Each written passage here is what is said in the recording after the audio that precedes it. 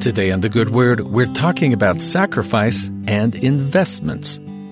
I am no expert on the stock market or which portfolios are supposed to do well, but I have reliable sources that say investing is an important part of preparation for the future. I'm not qualified to give any financial advice, but I do find that the more you put into something, whether that investment is money or time or love, the more you get out of it. It takes practice to be good at any hobby or sport or skill. Almost the best indicator of how good you are at any given task is related to how dedicated you've been and how much time you put in. I had a professor who studied languages, and he told me that there were very few shortcuts to becoming fluent.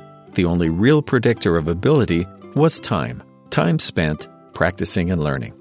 The Lord has asked us to invest in our commitment to serve Him. Some ways include tithing or service to others, dedicating our Sabbath day to Him, or any number of commandments that He's given us.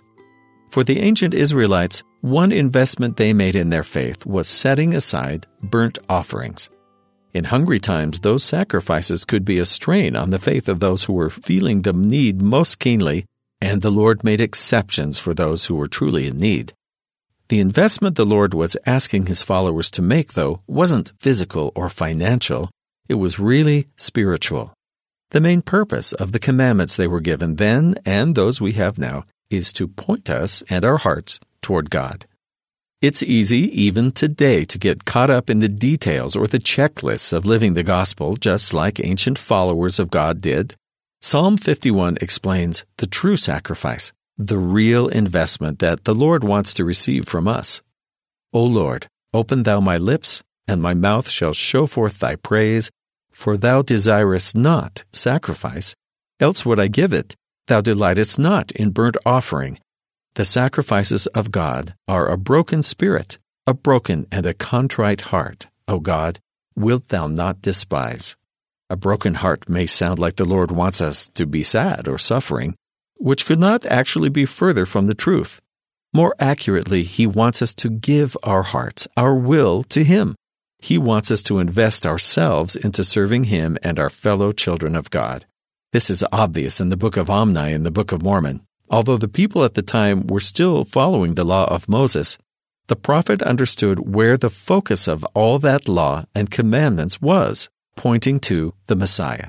In response to the question, what should we do to follow the Lord, Omni answered very simply, And now, my beloved brethren, I would that ye should come unto Christ, who is the Holy One of Israel, and partake of His salvation and the power of His redemption.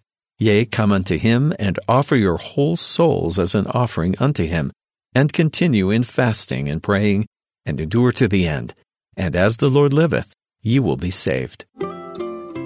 Omni's teachings answer the question, what should we do to prepare for the future, as well as telling us what our investment should be.